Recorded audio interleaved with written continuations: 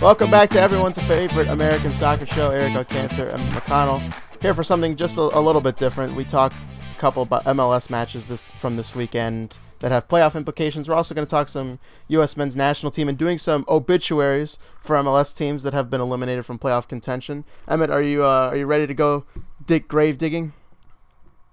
I'm ready because the Union are still in it. You're not sad about any of these funerals, huh? You're just no, I'm excited to talk about where they went wrong and where they need to start turning things around. Where did it go wrong? But before we talk about where things went wrong, let's talk about something that went right this week, because reports are out that the Crew has apparently been saved, as Browns owner Jimmy Haslam reportedly agreeing to buy the team from Anthony Precourt. The Crew, players, and staff will, according to the report, stay in Columbus with the hopes of a new stadium, and Precourt will be, again, reportedly part of an Austin expansion team rather than relocating the existing Crew team. I don't know about you, because I really would have preferred, Precourt just be out of the league in general, but I think this was about best case scenario. Yeah, I mean, Austin, as much as they were going to be the bad guys in everyone's book, had the Crew left. I do think that the city has a desire for soccer. Some additional information: it seems there's another mystery owner who's looking to buy in to Austin and into Columbus to support the Browns, and as well as potential deals for a new stadium. Yeah, the new stadium has definitely had some rumblings. I'm not about a mystery owner, though. I don't know about that, because Haslam's got a lot of money, like a lot of money. So that would be pretty shocking if I saw him get somebody else with a piece of the pie in there when he can just keep all the money for himself. I think it's more of a matter of a bunch of people banding together to help the Crew. I would assume he would still be the majority owner. Makes sense. But it's interesting. It'll also be interesting to see how Austin's expansion goes on after that, because you'd have to imagine there would be some teams that would be quite angry, and cities that'd be quite angry that Austin was basically able to just sidestep the expansion process by just having a greedy owner. Yeah, I see it. I did think about it that way at first, and then I kind of thought again. I said, okay, so if Austin had been part of the process, because keep in mind, one of the things that is going to happen here, reportedly, is that the Crew's franchise rights will actually be moving to Austin with Precourt. So it's technically Columbus that's going to be the expansion team, but they will keep all of their existing brand and, again, existing personnel. So it will really be like nothing ever happened to them. But the money-wise, it will actually be Columbus that's the expansion team. I think that's an important distinction to make as well. But I do think it is kind of weird that Austin would just be allowed to jump the line. I guess if they'd been part of the process, though, I have to admit that their bid would be pretty intriguing, because MLS loves those up-and-coming markets. We've already seen it with Nashville and Cincinnati having burst their way onto the scene in the past, Minnesota as well. I do think Austin would have had a pretty good shot. I don't necessarily think that this is undeserved on their part. No, and I agree, and I think that's kind of the best of both worlds for MLS, because basically you're getting Austin and Precourt paying the league to have a team, and then you're getting the Crew paying the league. I guess not the Crew, having Haslam pay the league to get the Crew, as opposed to Haslam paying Precourt for the Crew and then Precourt paying for the expansion. That makes sense in my mind. Still, I would think other cities would be a little bit upset, because there is a growing list of teams that are reasonable candidates and teams that are future candidates. Yeah, so let's talk about this a little bit. Let's talk about where the league's going, because because we've already got teams. We've got 23 in the league now. We've got teams 24 through 26 on the way. Cincinnati next year, Miami and Nashville in 2020. If Austin is team 27, that I would think the league doesn't want to go back to what they had to do this year, where there was an odd number of teams and it makes the schedule kind of wonky. So you would think someone will have to come in with Austin. And the three teams that are coming in before Austin are all very much Eastern Conference teams. So do you think that affects the decision-making process, or do you think they'll just kind of go and figure it out as they go in terms of conferences? I think it'll be a little bit planning ahead, a little bit, just seeing how they go, because they do have flexibility currently. We saw Sporting Kansas City move from the east to the west, and they kind of ended up losing a rivalry with the Fire recently, I believe. So it wouldn't be too ridiculous to think that there are teams that could become, that could swap around. It's possible. Chicago being one. I don't know, Minnesota becoming East, depending on what you want to do. But I am very excited about how the Midwest is about to shape up, if Columbus sticks around, with Cincinnati, with Chicago, with Nashville, kind of being a middle ground, with Atlanta, kind of linking that whole area. And then St. Louis down the line, which I think is a potentially very likely candidate. I do agree that if St. Louis puts a bid together, because I think St. Louis was on their way to an MLS team before their stadium plan fell through. So yep. I am a firm believer that if Cincinnati gets something together, they will be at the front of the list. Just going through and kind of talking about it, because if you add Austin to the West in that scenario, right, we're now 14-13 in the favor of the East.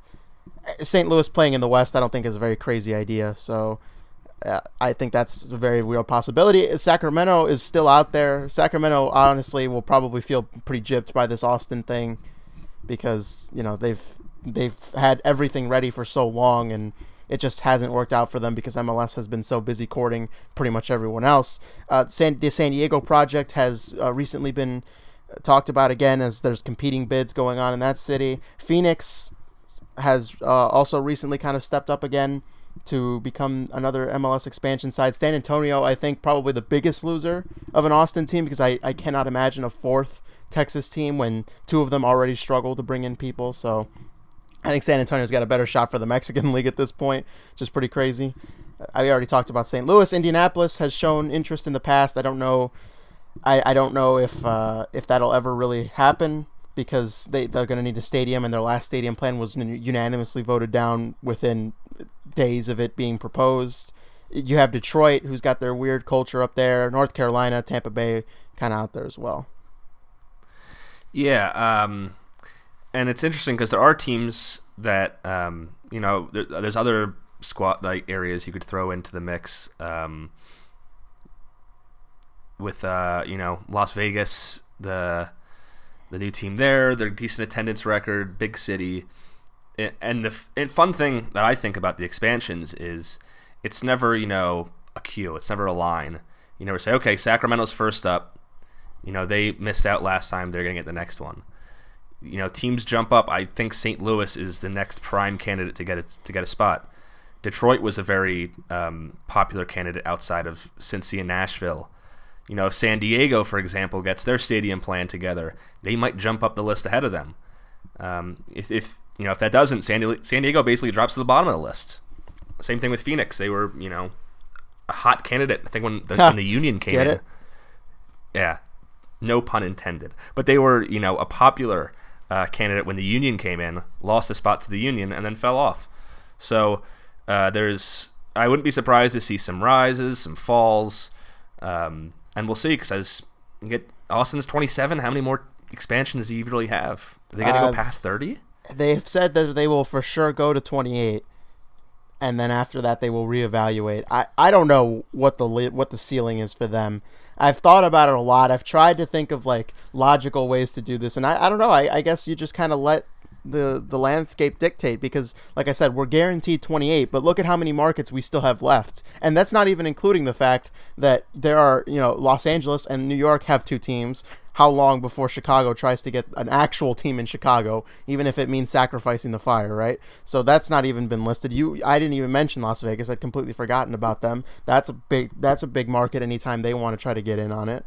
So, and just talking about Detroit was allegedly really close, but the Ford Field thing got them knocked out. So they'll need their own stadium, and who knows how people are going to feel about that up there, because a lot of the fans of Detroit City are not MLS people. They don't want to be part of MLS. So that would be an interesting bid. Yeah, and I mean, for some of these places, they might just have to be content being in USL. It seems like Sacramento might be on that path currently. So it'll be interesting to see. Honestly, what I would think would be interesting if they kind of started following the other American sports and started making conferences, divisions within the conference. So there's, the West, the Central, and the East. There'd be a little bit more room for expansion. You could play the teams in your division twice and outside once, as you currently do, with each team playing teams in their conference twice and other conference once. I think they have a lot of options, but it's a dangerous game with how they go forward after that. I wouldn't be surprised if they stick with where it is at 28. Yeah, well, we shall see. And money, I think that's the number one thing here too, is how much are people still willing to pay when they get past 28? And if the answer is yes, then I have a feeling we'll see more than 28. But I mean, there's more than just, and I agree with you. If as long as the money's there, and the price keeps going up, there's going to be interest. But even if someone's putting a lot of money in for a team that's only pulling 5,000 people, is the league really going to want that? I don't think so. I do think the league is getting to the point where they are going to have to start being a little picky too, because as much as people like the Sacramento atmosphere and all that, I think the league doesn't think very highly of that market. And I think that's the reason why. I think honestly, I believe that it had, because it's basically the same story in Cincinnati, right? Where there's this big USL team that's stormed, and they got a lot of people at the games, and they got an exciting atmosphere. The only difference between Sacramento and Cincinnati is I think the league just likes Cincinnati, and they don't like Sacramento. They'll go to Sacramento, but they don't. Oh, sorry. Go ahead. Cincinnati's its own market. Sacramento, is going to have to compete with that whole Bay Area. It's not too far away from San Jose, Oakland, San Francisco, and so I think they're worried about stepping on their own toes until they see. I mean, with Cincinnati, when you're drawing 30,000 people, I think it's tough to discount a team like that. True. Very true. All right, so to the teams that already exist, including an expansion side, perhaps trying to be the most successful expansion side of all time, LAFC beat Houston Dynamo down. They won 4-1, right? I forgot to list the score here, Yeah, 4-1. That's great. Kind of what you expect from LAFC at home against a struggling Dynamo side. Yeah, this is about what you'd expect, like you said. They've won 4 of their last 6, 3 of their last 4, so it looks like they're finally rounding into form and just in time, too, for the playoffs. That moved them second in the West with a win. They've played an extra game over Sporting KC, who is now 3 points behind them. Good work, LAFC. And I guess my question to you is, if LAFC does go on to win MLS Cup, does it make them the most successful expansion franchise ever? I think that certainly they deserve to be acknowledged as in the conversation. I mean, the current discussion was around Atlanta United, right?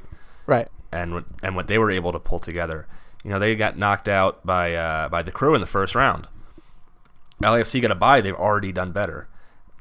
There are differences. LAFC, doesn't have the 70,000 people. Bob Bradley is not as attractive. His name is Tata Martino. But they fit the mold perfectly of MLS. 22,000 person capacity. They have their stars. They have some young players. They have good, fans. Listen, they're not as, sexy as Atlanta, but they've established themselves in a mold that could last for a while. That's what I think. Yeah, they definitely have. I will say that it depends on your definition of impressive, because Bob Bradley has already done this before. Bob Bradley and the Chicago Fire, when they first joined the league back in '98, not only won MLS Cup, they actually did the double. They actually won the U.S. Open Cup, too, in their first season, which is pretty incredible. So I don't know if my bias is going to let me name LAFC the best team expansion side ever. They have a lot of work to do. And again, like I said, I think there's a certain amount that has to be put into the sustainability. Like, do you really think Atlanta is going to be able to keep 70,000 people in the stands in the next 5 years? It'll drop. Probably not to like 10,000. But I think LAFC is something that's sustainable. That's true. They do have a very sustainable culture. Look at the Fire. It's been a while. They've been around for 20 years, but it wasn't sustainable for how the league grew. That said, that team was better than LAFC. LAFC would have to do something very, very impressive to outdo that. But in modern times, LAFC, it's definitely been the aggregate table. That was the other thing I wanted to mention. I believe the LAFC are very close, if not have already done this. They're very close to lapping teams at the bottom of the aggregate table from combining points from last season and this season, which kind of goes to show you how bad of a season teams are having. Yeah, they are 4 points short of Colorado in the aggregate table. And they they played half the games. So I got to tell you, that is that if you wanted more indictments on the Colorado, who we will talk about in a little bit, that's I think that's a pretty big one right there. And credit to LAFC for being an expansion side, and to also added that's not expansion side with a clear ownership group. This is a assembly of owners, right? This ownership by committee. Exactly. This isn't a Arthur Blank saying like, yeah, if we're gonna anything under 24 million isn't gonna get me out of bed for Almiron. This is like a group of people who are gonna have to come to decisions together. So that's a whole other, tip of the hat to them. Makes sense. We talk about originals then. DC United, FC Dallas, or at least older teams, I should say. 86-minute goal after a few chances gone by the wayside. DC United's Russell Canoes broke the deadlock. Scrappy goal. But another guy that could have been called up to the national team. I think we mentioned him in our brief discussion. Yeah. Just saying. Although, to be fair, I think he's better off at his club for this one. Yeah, I think that was where we kind of fell on this. Had a great season. It's interesting how much everyone's giving attention to Wayne Rooney, Senor Wayne, Senor turning Wayne. around DC. But I mean, I love that. Would DC be right where they are now if he wasn't there? Probably not. But would they still be mounting the similar charge for the playoffs without him? I think so. I think they would have gone on a run. I agree with you. I think guys like Canoes are important to that. I mean, look at their home versus away records. There's no denying what Audi Field itself has done. So, Canoes is a guy who I think deserves a call up in the January window though. Yeah, I think he will get a call in the January Camp Cupcake when the new manager comes around, whoever that may be. Even though I think at this point it's all pretty clear it's going to be Greg Berhalter. Where every day we move along without any other news, it's just one more step closer to Berhalter, which I'm okay with. I'm all right with it. We'll talk about it a little bit more when we get to the U.S. men's national team, but I am relatively okay with it. So it's been a long road, by the way, but DC United finally found themselves in a playoff spot thanks to this victory. So big goal, big victory for them. They, again, have still played one less game than Montreal and are now 1 point ahead of them. So at this point, it is up to the DC United has officially gotten to control of their own destiny. And it was against FC Dallas, first in the West. It's true. Not to be underlooked. They also have host New York City, another very difficult game, but another game at home that is winnable for how they're playing currently. And they have Toronto again tonight. Yes, of course, Toronto they host. So there's a lot. Toronto's never an easy game despite their tough year. They still have talent, but at this point, DC really is going to have to do a pretty big mess up to let Montreal overtake them. Very, very true. So that's where we are at this point for the playoff standings. Let's jump to the other side of this, the MLS obituaries, the unfortunate wasteland of teams that will not qualify for the playoffs. So had the idea a little bit to put the bow on the season for the teams that were eliminated from the playoffs. I think we'll do this for every team once they are eliminated, but this seemed like a good chance to get a big chunk of them out of the way before the eliminations start coming in the playoffs as such. And what a time during international break. Yeah, exactly. We have to keep the content flowing during the international break. Otherwise, what are we going to talk about? Pass. Yeah, all right. So we'll talk about, in reverse order of the standings when I wrote it, where teams went wrong, what they need to improve, and what it looks like they got right, if anything. Some of these teams, unfortunately, not a lot going for them. But we start with the much maligned San Jose Earthquakes. I have written everything. They need new everything. I do go on to say that I am in favor of Mateus Almeida's hiring because I thought about what you said. And you know what? I 100% agree with you. At least it's different. At least it's an outsider, somebody with a fresh perspective, and somebody with a proven track record of success in another league. So I'm all right with that. I do think that that's if it doesn't work, then in a few years I hope I can at least be objective and say, well, you know what, at the time it was a pretty good hire. So it was a decent roll of the dice. I mean, even now I think you can look at it and say decent roll of the dice. If it doesn't work out, at least you tried something. But it's also, it's the first step. There's so much more to do. Yeah, definitely. I mean, and as for San Jose's team, look, scoring goals doesn't seem to be that big of an issue. They're kind of middle of the pack there. They've given up 69 goals. Nice. But that leads MLS, and that's not going to get the job done. You can't leak goals like that. I know this league has a reputation for no defending, but that's taking it a little too far. And 70 is the record set by Minnesota just last year for worst defense.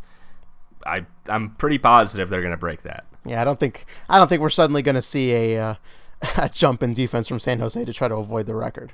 So now we mentioned everything, but as much of a dumpster fire as this team is, and the team that is almost certainly going to win the Wooden Spoon, there are some good signs for the season moving forward. Yeah, there are. I didn't realize it until I sat down and kind of looked at what these guys do. But their midfield's not bad. Their designated player outside of Wondolowski, Valeri. I probably should learn how to say this. Vako. Cavaco. Just Vako. Oh, Vako. All right, Valeri Vako.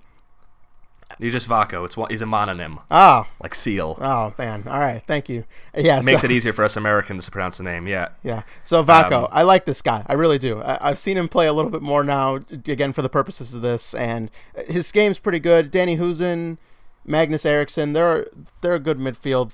That's not terrible, actually. I could think of much worse. There are teams with much worse midfields than that. And Husen, who has played a bit of striker this year, Vako, a bit on the wing, a little bit, his second striker and forward. Part of the reasons why, along with Magnus Eriksson playing on the right wing, why they've had a decent offensive season. Yeah. But now defense seems to be their biggest problem. Youngworth, who's, as we listed, a midfielder, has been playing center back for a decent amount of the season. He has, and it's not been working. Same thing with Bradley. It's not good enough. Yeah, I don't know where the world's gotten where everybody suddenly thinks that, oh, my 6 can just play center back, but that needs to stop because it's not a good idea. Yeah, I think there are situations where it can happen, but why try it with everybody? It just, I don't know. Yeah, so the amount of midfielders moving to center back these days is shocking, though. It really is. It's not. I mean, yeah, it's crazy. I think with Bradley and Youngworth, you got two situations where it certainly went wrong. I can't think of too many where it goes right. I mean, Schweinsteiger kind of works, but it's not what you want. It's a waste of his talent. Exactly. I think that's how it works with most midfielders who go there. So on the other side with the other midfielder, Anibal Godoy, generally very overlooked player, who I think is a very solid center mid, option. He can defend, he can pass, he can win headers, he can make tackles. So just there, you have a decent, starting point. I don't think this is going to be a team that needs an entire overhaul. This is true. I do think that there is something to work with here, at least. It's been such a bad season that it is going to be kind of hard to wash the stain out of this. And Wondo scored 10 goals this season. His production's only going to continue falling, in my opinion. So that's a sizable amount of goals to have to replace. But I think if the defense gets better, then you don't necessarily have to worry as much about having to replace those goals. Is this his last season? Is he coming back? I would hope not, for their sake. Or if he's coming back, at least at a reduced price. It comes back for half a season, maybe, just to break the goal record. Guy who comes on the 84th minute. They do have Husen and Vako who can play up top. I wouldn't be surprised if they look to sign another forward. But obviously backline is their biggest issue, and I think they knew that coming into the season, so it's not even like a new thing for them. Chivas, when Almeida was there, was solid defensively. You may have noticed in the CONCACAF Champions League that they were very good defensively during that tournament, and it was the reason they were able to win it, because they didn't score hardly at all, but they did keep teams from scoring, and that sometimes is good enough to get by. So he perhaps is the answer on that front as well. We'll see if he can figure something out there, but they're definitely going to need new personnel, regardless of who the coach is. And so I've set a panic level for San Jose. Okay. Every team, really. Yes. Panic level for next year. You need more defense, San Jose. You need more of everything, but the defense. Even those players that we listed, most of them could be upgraded. Even like a Magnus Eriksson. He's no Almiron. But you need more just players. Get some more defense.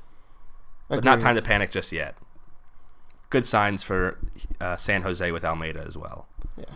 We move on to Orlando City, who, thanks to their result this weekend, have fallen into 22nd place in the league. Congratulations. And by the way, you mentioned the goal record for goals allowed. Orlando already hit it. They've allowed 70 goals now this season. So we're going to have two teams who are going to break that record. Who would have thought Minnesota United would get off so easily? Just 1 year of having the record? That's great. Yeah, it is great. And for the worst thing for Orlando is they have to play Seattle tonight, and they have to play the Red Bulls on decision day.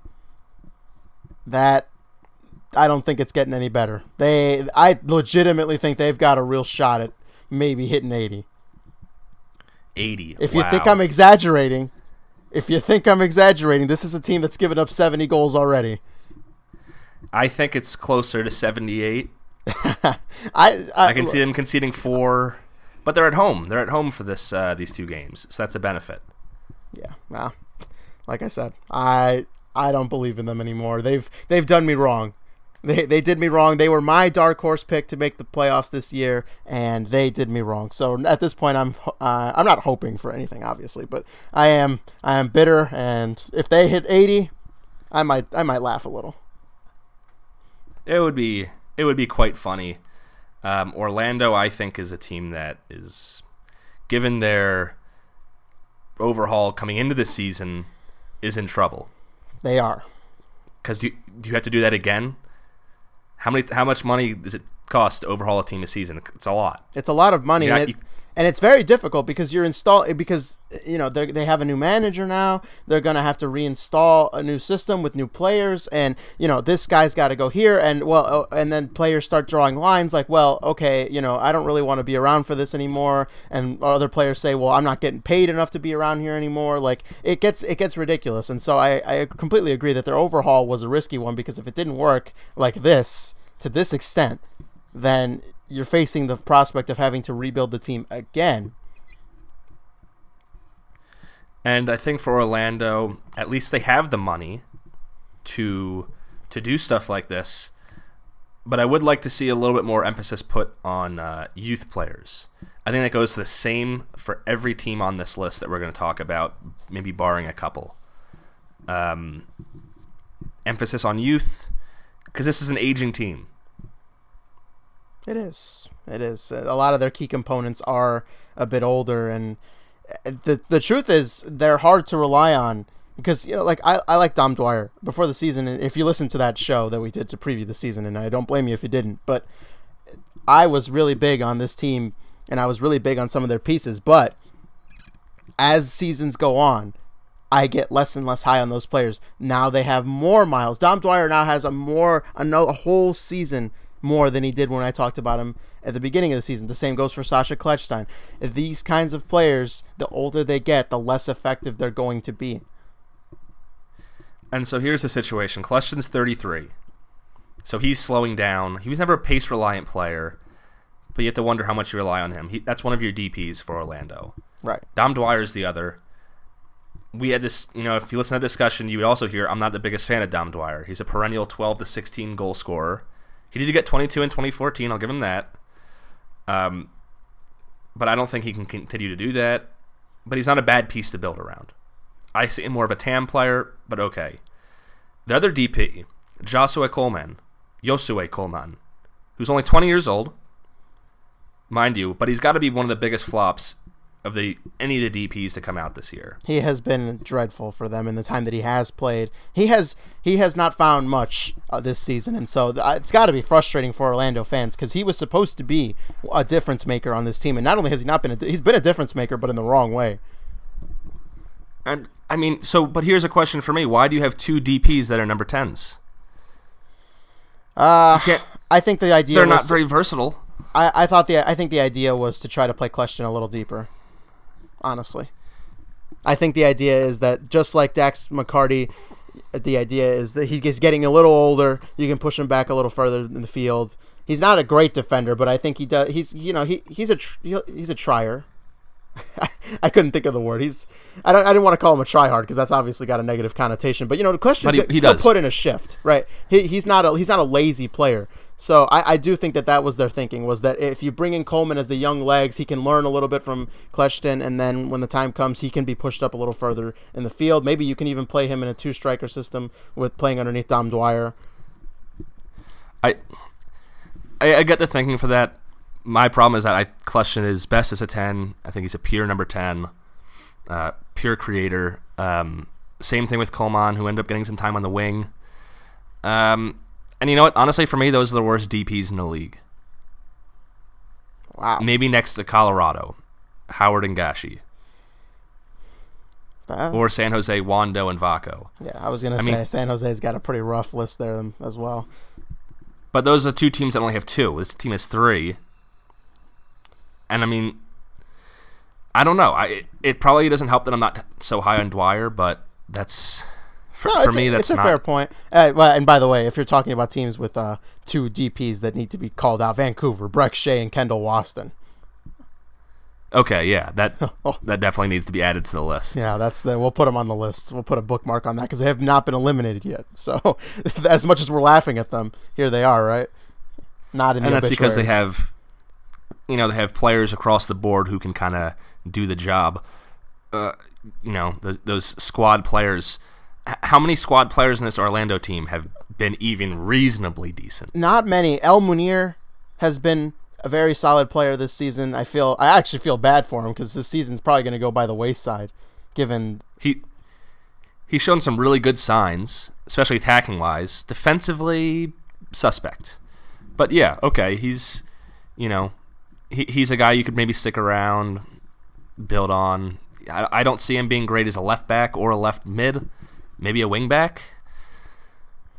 Yeah. I mean, it's going to depend on whatever the next manager wants to do. I mean, we talked about earlier in the season, Higuita and Yoshimar Yotun. Those are 2 players that I think are very good foundational pieces. So at least in terms of the starting 11, it's not really a dumpster fire, but it's like you mentioned, once you get past the top 5 players on this team, it is a wasteland. And that is a very hard thing to overcome. And the thing is, at the beginning of the season, I thought this defense was actually halfway decent. You had Amro Tarek in the middle and Lamine Sane, who was actually came in as a DP, but I believe he's on TAM now.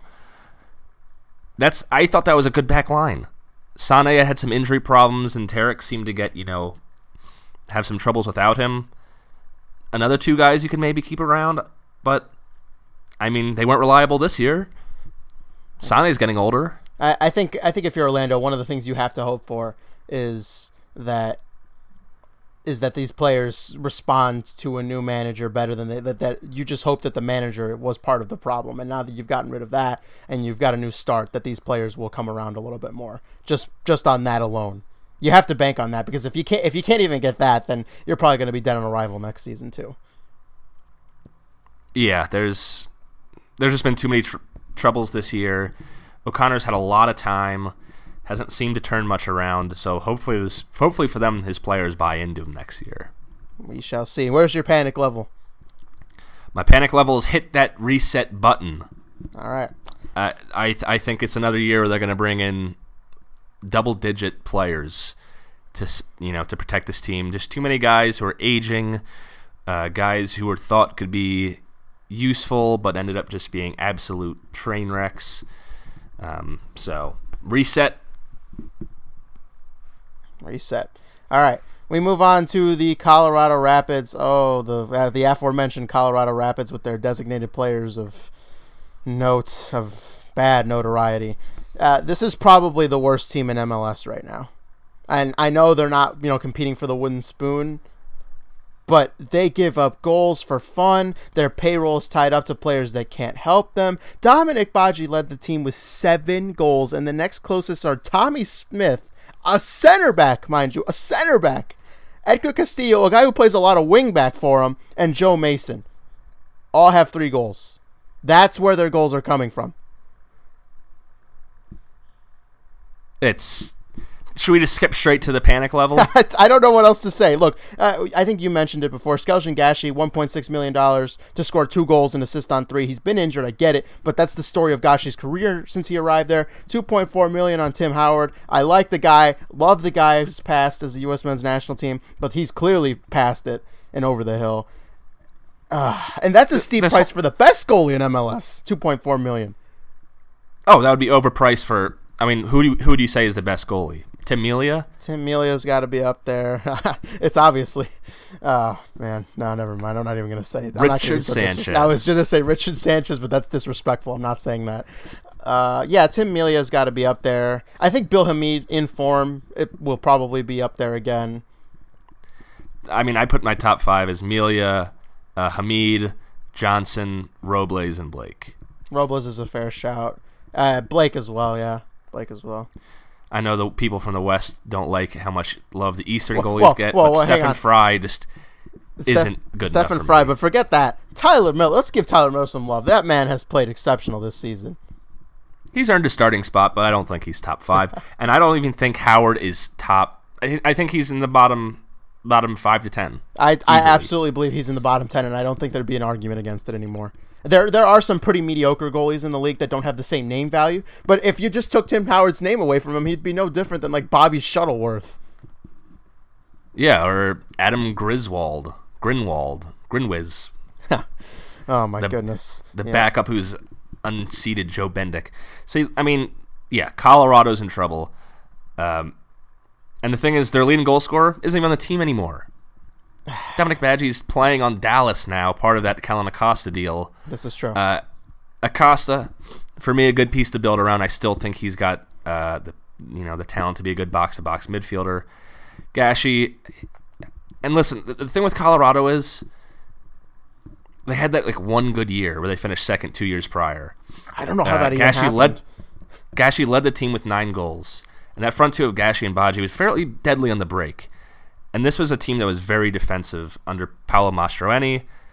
After that, they just fell apart. And I think that's kind of what happens when you play a defensive first style, as we've seen with your Chelsea teams when that starts to implode. There's really not a lot of plan B. But that's that can be how it is. Yeah, that's true. But the problem is they haven't replaced Badji. They have Gashi, who's had that one good year.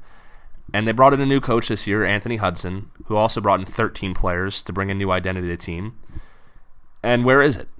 I don't see any identity other than a leaky tailpipe. Yeah, this team really just doesn't have a lot going for it right now, unfortunately for them. So they are due for an off-season overhaul, but I don't know if it's going to happen. This team's not exactly known for its amazing overhauls. Then again, to be fair, that season where they came in second pretty much came out of nowhere. They added Jermaine Jones and Tim Howard, and I kind of laughed at it before the season because I'm like, yeah, all right, that's going to work, and of course it did. And then it didn't work again next season, and here we are. So, I mean, yeah, the year after that they went to 11th place from second. So, and, I mean, this is their recent history. 8th, 10th, 2nd, 11th. So it really did come out of nowhere. And those were all years under Pablo Mastroeni. And it's a shame, too, because it put them in the Champions League, and that was not a pretty sight. Nobody needed to see that. Yeah, so for Colorado, Castillo I kind of like as a wingback. Yeah, Castillo's a solid player. It's actually kind of a shame because how many teams do you think could use a left back or a left wing back or a versatile player of that caliber, right? Like that's a pretty solid piece to have.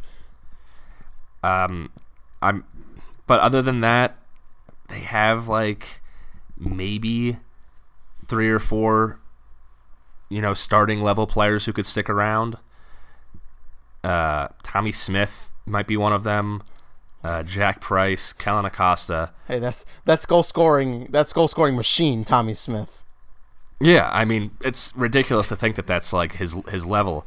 I mean, so I haven't been a Marlon Hairston fan for a long time, and this kind of seems to be like a place where guys like that have gone to just kind of regress. Giles Barnes, we've talked about in the past, but Yannick Boley is their third highest, earner.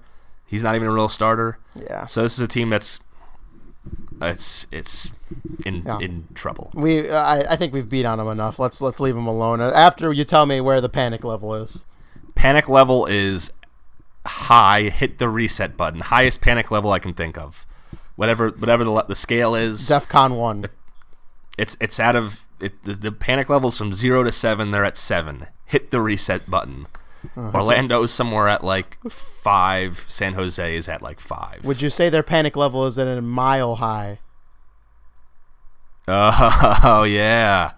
I didn't like that joke. I think honestly, I'm glad we're not recording in the same place anymore. I think he would have slapped me had I done that. I think I tried to slap something. I don't know what I hit. Well, we'll move on to the Chicago Fire. Emma, can you grab me a tissue? Yeah. Okay. All right. I'm gonna stay professional. I started the season with so much hope that the team would be able to kind of hold on until the players came back from injury. The Polsters, the Mihailoviches, the Deleuze. And that Polster never came back, by the way, which is, I'm laughing, but that's terrible that happened to him. He had such a bad setback, I believe, back in May. So that he never came back.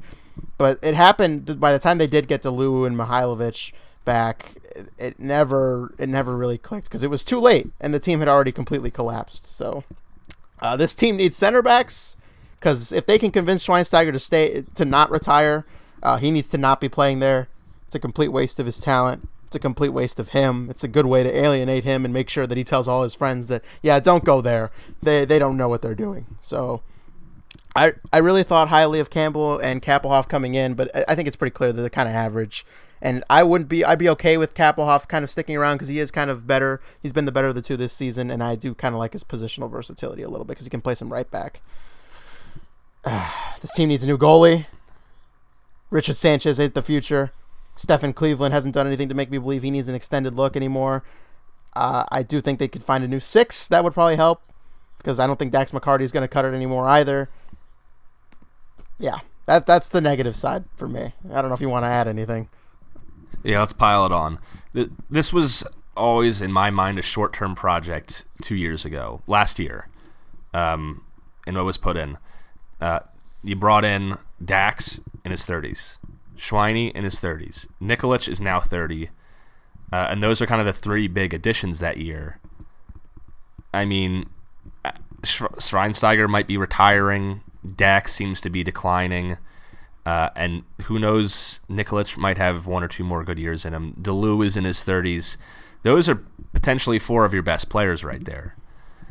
So I think that's an unsustainable age problem. I think it could have been good for this year, maybe 1 more, but it's a problem moving forward. I think this is another team that needs a movement towards youth.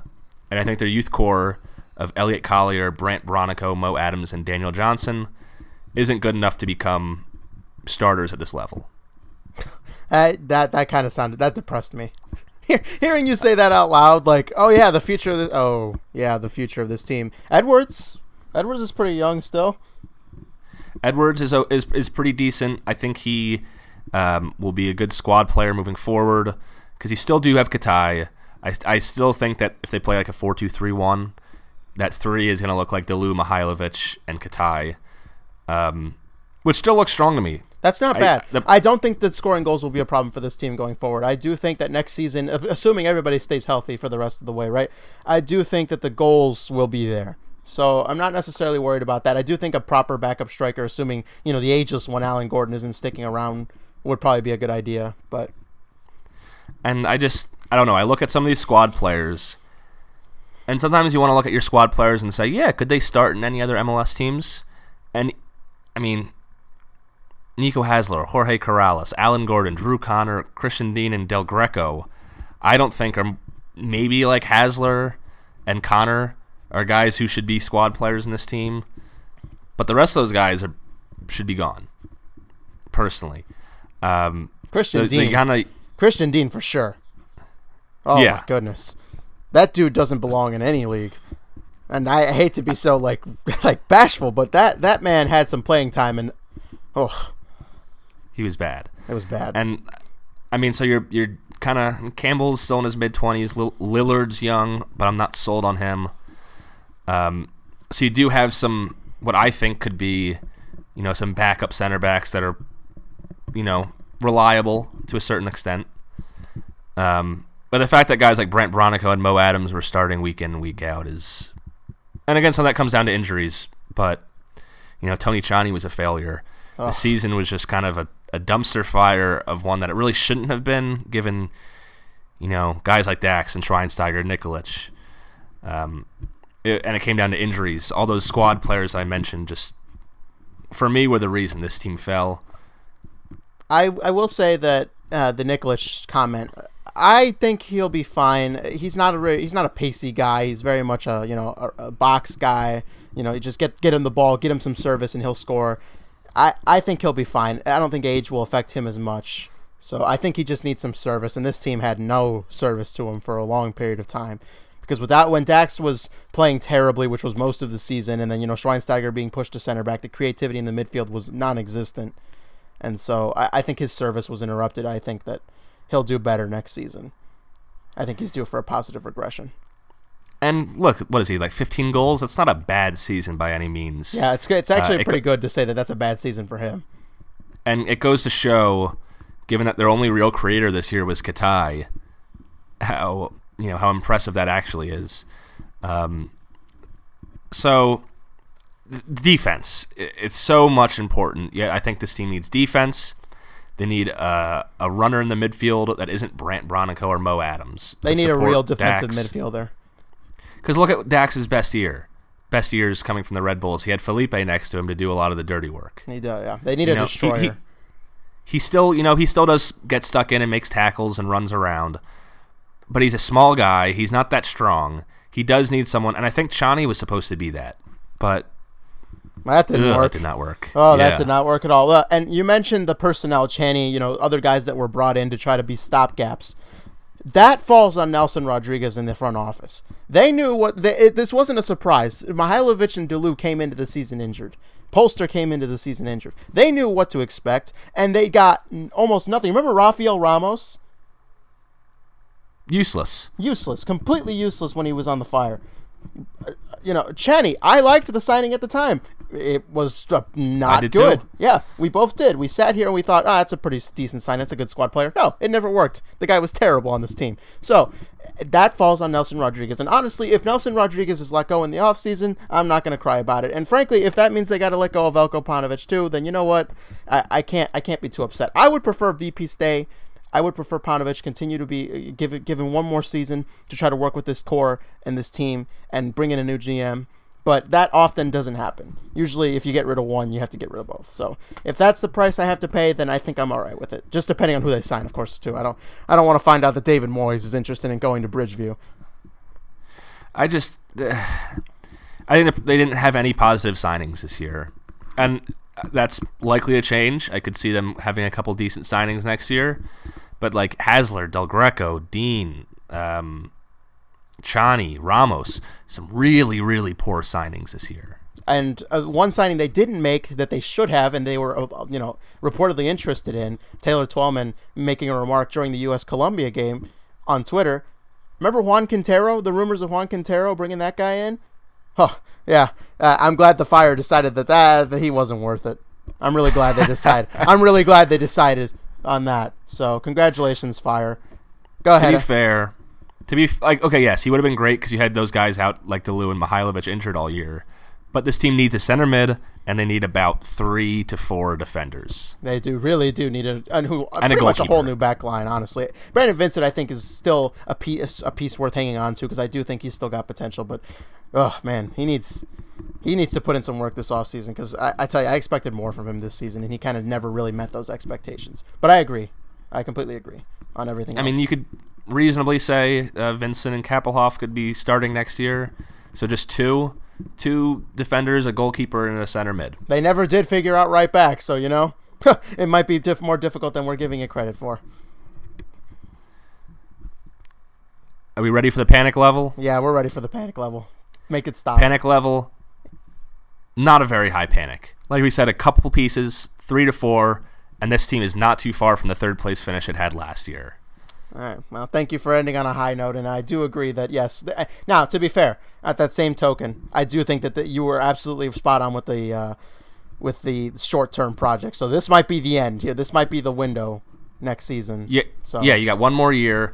You have to make some additions to it. This last year they didn't do it. They got another chance. One more chance. Teams with multiple chances. Toronto had all season to try to get back in the playoff hunt, never did. This was a weird season. They basically were in cruise control in MLS while competing in the Champions League, never really got out of neutral. This team kind of depends on what happens to some of their guys. We don't know the future of Giovinco, right? Giovinco's always kind of got that cloud hanging over him that maybe this is the season where he just kind of says, I'm kind of over this MLS thing and heads out. There's rumors of Josie Altidore heading to Europe, which, if they end up being true, boy, I'd love to see the European team that takes that guy in. But, whatever. What do I know? Maybe AZ Alkmaar could use him. The team where he bagged 20-plus goals with for a few years. Oh, my goodness. They definitely, it's kind of hard to remember now because it feels like a lifetime ago, but they did have kind of an injury crisis at the beginning of the season where they were playing like their 6th and 7th center backs, which is what led to that crazy Michael Bradley, playing center back. Yeah. They had youth players in there. But I mean, if you lose between Giovinco, Altidore, and they did bring in Lucas Janssen this year, you lose one, even 2 of them, I don't think it's that big a deal for them. It's money to invest elsewhere. I do think Toronto would do well to perhaps start looking at their future, just like how Atlanta, with the signs that Almiron's probably gone, have already been linked to a South American player who's in his prime. So I do think Toronto would be wise to start thinking about the next star in Toronto, because Giovinco, even if he is sticking around, is not getting any younger.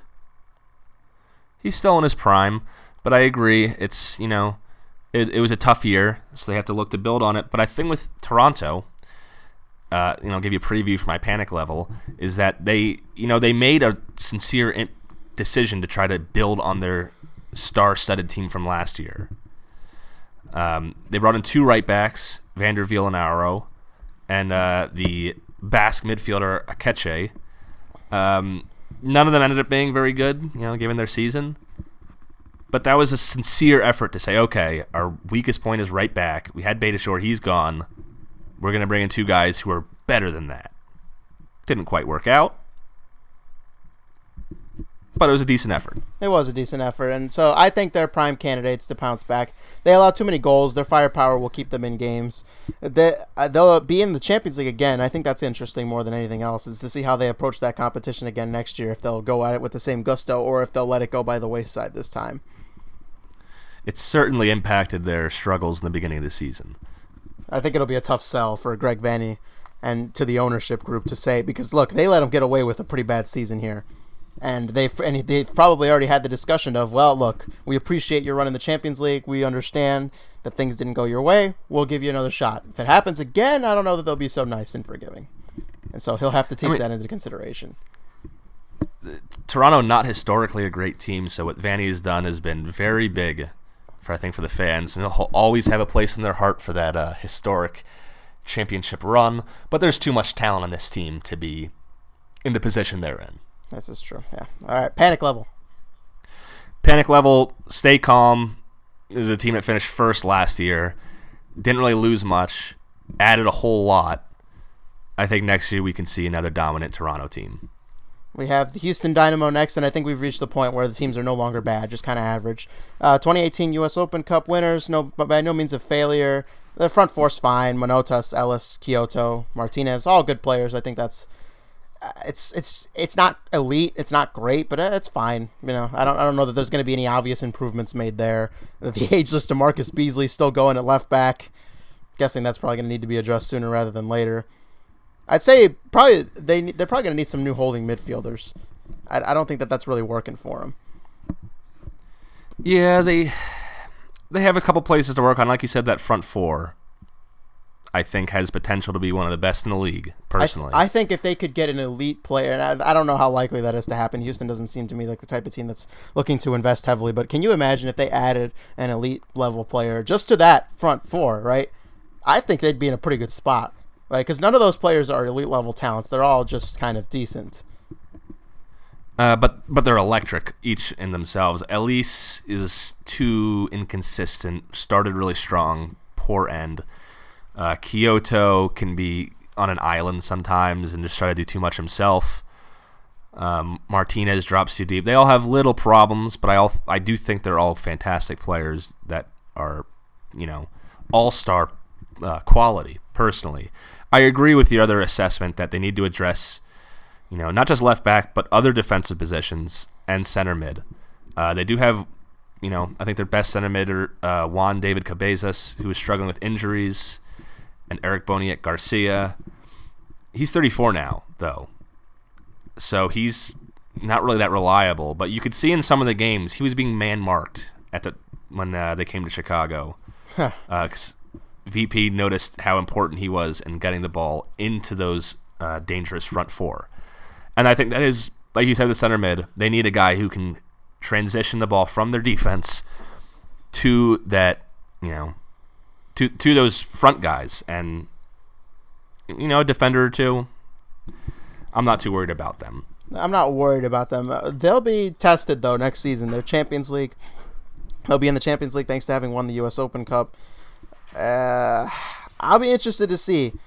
They have some decent talent, and a talent that I think is compatible with that competition, but I don't know if they have what it takes to compete with the Liga MX sides. And honestly, I wouldn't be surprised if we see them, not purposely, but, take it pretty easily, tank out of that competition and focus on the league. It could be a good chance for them to, use some of their Central American talent and put on display, maybe advertise the club. But I think a problem with this team is kind of endurance. Look at how bad they were since July 22nd. I noted this down because they were in a pretty good position at one point. They were 2-3-9 since that point. Oh. 9 losses, 3 draws, 2 wins.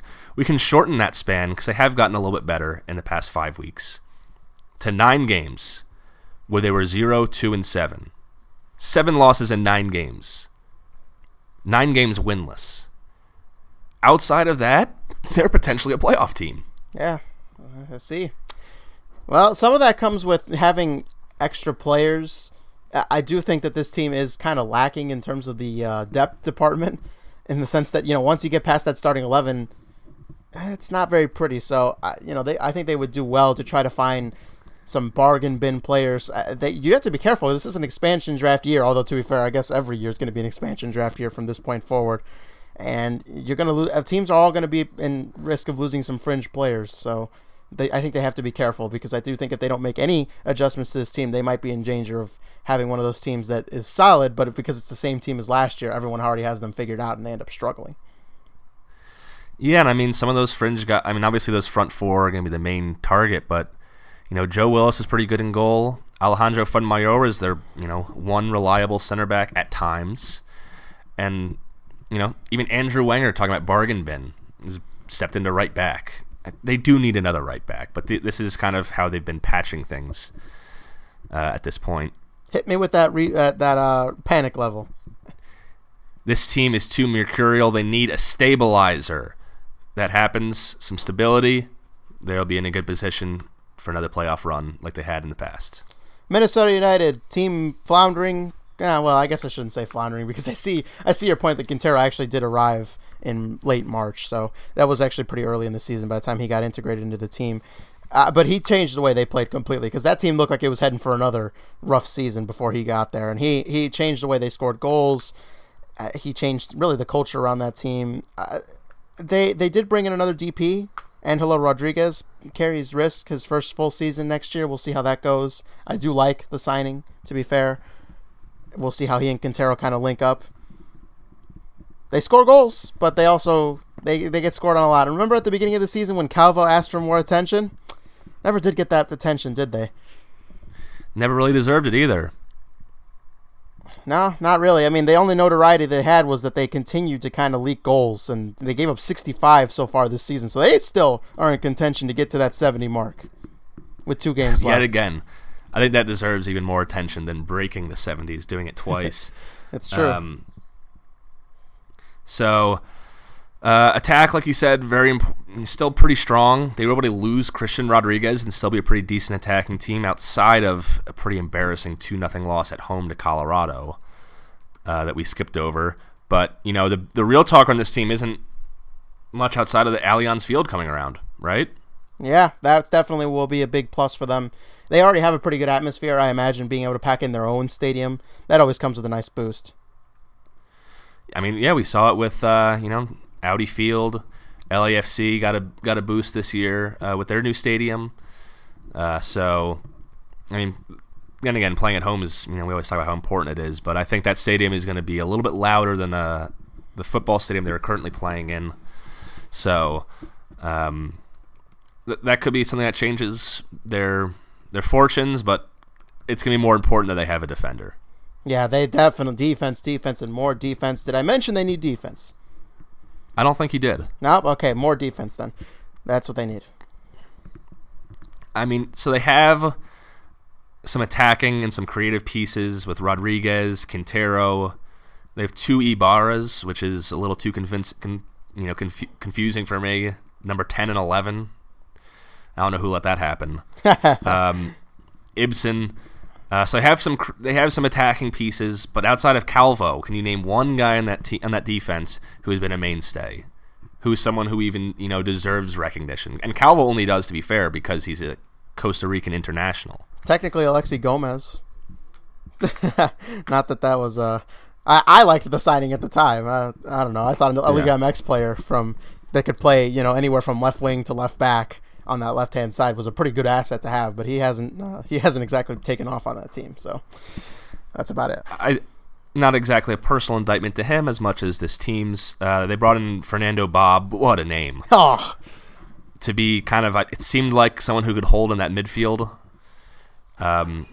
So, that was a pretty recent acquisition. I still think this is a work in progress. There you go. Panic level.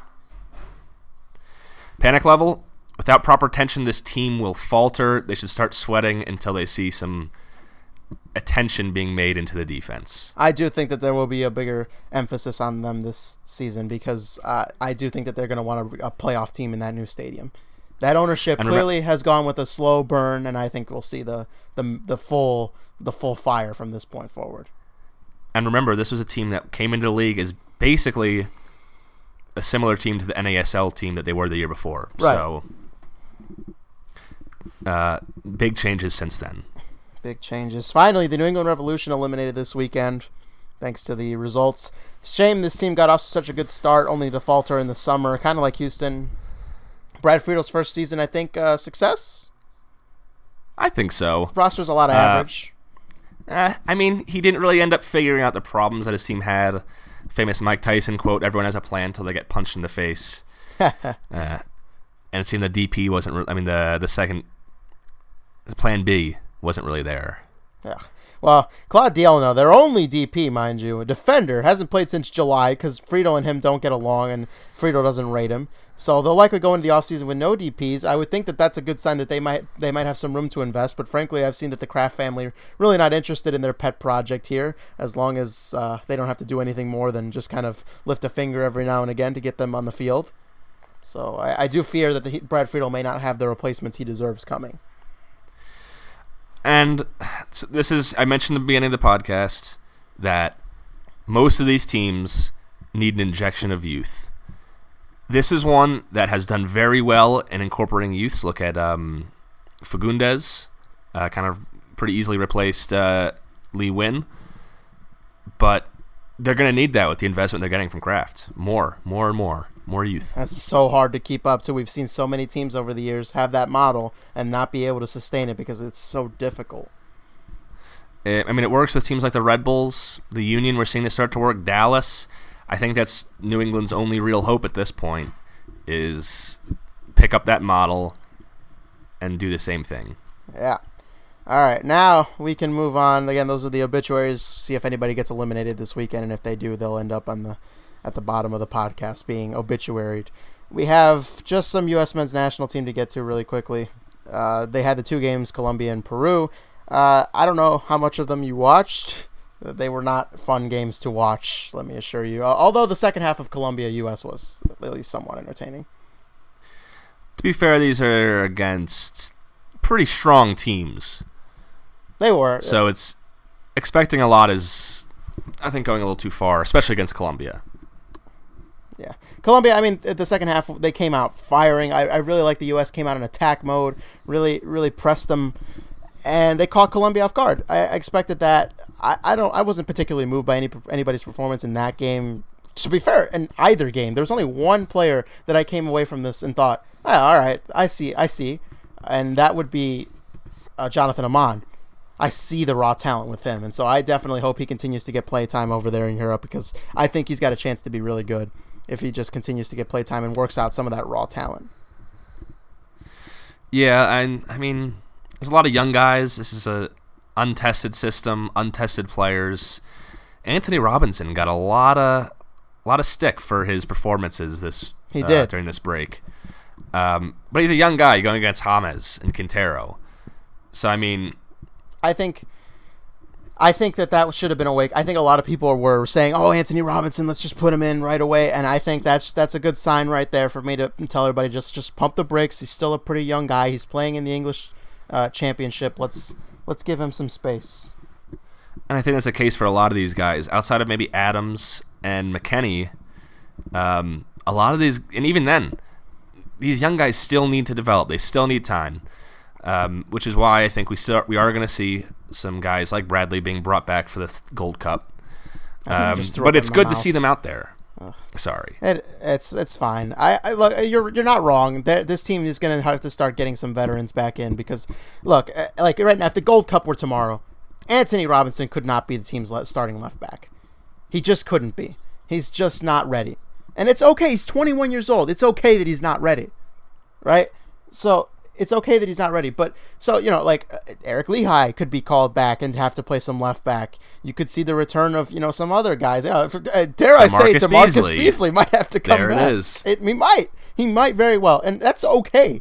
It's not at the end of the world that some of those guys have to come back, but it's the guy. It's just like I've heard so much about Bradley and his lack of leadership quality and all that it soured me on him. Maybe I should be more sour on some of those other guys. I don't know. I wasn't there, so I can tell you what I soured on as well. Ben Sweat, and it's not soured on. I guess I should say it's unfair. Ben Sweat's another guy who clearly wasn't ready. The international game is clearly too high for him right now. The same I think goes for Marky Delgado. I tried to give him some chances because I liked his game. But he's clearly also not ready. So we learned a little bit about these guys too. Some of these guys just aren't there. And it's okay. Look, like Marky Delgado was the 7th midfielder brought in because we lost McKennie and Adams and Pulisic. Like it's whatever. Like that doesn't bother me that he was there.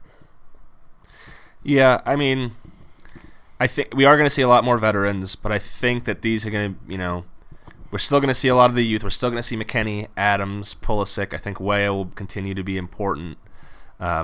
Sargent, scored against Peru. He scored. He can develop into a fine player, but it's not about rushing these guys.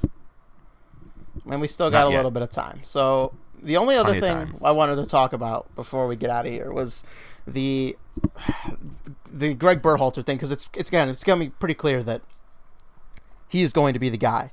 And there's been a lot of talk about why the U.S. Soccer Federation took this long to announce it. And I think there's going to be a legitimate amount of outrage, so to speak, if it is Berhalter, because people will say that we waited so long just for you to hire the guy who was the favorite from the beginning. I get that, but do you really want to try to interrupt the guy's season? Be like, yep, now you're the national team coach while you're doing this. I think it's okay to keep it under the radar, keep it under the carpet, and let him finish out his time at the Crew. I agree with that. If that's the case. I don't have a problem with this. Just because, what difference does it make? Like, you were saying, we need the new manager. And I agree. It's time for the new manager because these last few friendlies have been kind of messy, and I think it's time to start developing a system. But I mean, he's probably not starting until January anyway. Even if he's hired November 1st, like the rumors say, I can't imagine that he's just going to jump in the friendlies against England and in England and Italy, right? That's a pretty steep, deep end to have to jump into if you're Greg Berhalter. So I'm fine with it. And if that ends up being the hire, then you know what? Look, that's who they hire. If the rumor's true that they didn't want Tata Martino because he doesn't speak a lot of great English, I'm a little weary. I'm a little weary of that, but I mean, I guess if that's the reason, then that's the reason. This is America. Speak American. Oh, don't do that. The problem is there's ways around it. You can get translators. You can get assistant staff. That it really isn't that big of a deal. Like, he coaches in Atlanta. Really? Like, I know he's got a pretty big contingent of South American players, but it cannot be that big of an issue. Tell me a guy like Jeff Lorenowitz speaks fluent Spanish, and I can say, okay, then they got a lot. They're speaking Spanish every day. The answer is clearly to call up Jeff Lorenowitz. He should be the coach. He speaks English, I bet. I bet. Oh, my goodness. So, yeah, there you go. I'm all right with Greg Berhalter, and that's who I think it's going to be. Do you think any chance that it's someone else now? I mean, like I said, it's going to be a Berhalter, a Vermees, maybe even like a Vanny. Or it's going to be some, coach from the Dutch division where Stewart has some experience. I don't think we should expect anything outside of that. All right, we shall see. Now, unless it's a Jose Mourinho, the long con. So never going to happen. So we shall see on that front. One more rumor, Tata Martino allegedly taking the job as the Mexican national team manager in December. We'll see if that comes to pass. They also need a manager, and soon. So that would be interesting. I would kind of be okay with that. I don't want him to leave Atlanta, but that would be, from the Mexican national team of me standpoint, I'd be all right with that. Be a tough place to go and coach. It is That's all I got to say about that. Yeah, well, he doesn't stick around too long anywhere anyway, so it fits right in his wheelhouse. Good point.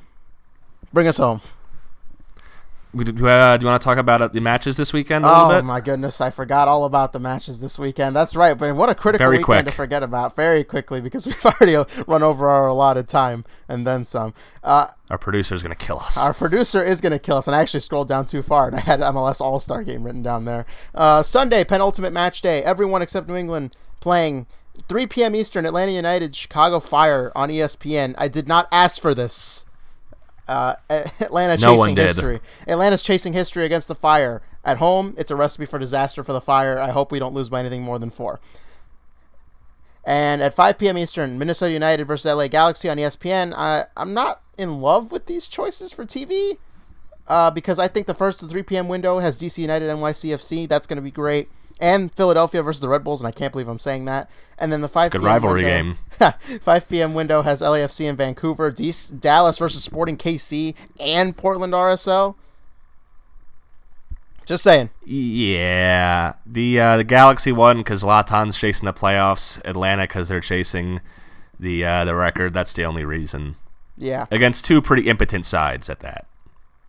My match of the week, LAFC Vancouver, because Vancouver need this game. And it's do or die for them. I want to see how they'll play away in LA with their season basically on the line now. I'm going to look at 2 games, East and West, for deciding how the playoff ends up. Minnesota versus the Galaxy and Portland versus RSL will determine how the playoffs shape up in the West. And in the East, DC versus NYC and Montreal, Toronto, Canadian Derby hold equal importance for that last playoff spot. There you go. And Atlanta still also chasing that CONCACAF Champions League spot in the aggregate table, still 1 point ahead of the New York Red Bulls with 2 games to go. So a very exciting weekend. Unfortunately, that's all the time we have this week on the American Soccer Show. Don't forget to subscribe and check out past episodes on iTunes, Google, Spotify, and Stitcher for all your American soccer needs. Until next time, leave an iTunes review. Oh, yeah, and leave a review. 5 stars only. Only 5, maybe 4.5. Alongside Eric Alcantar, signing off.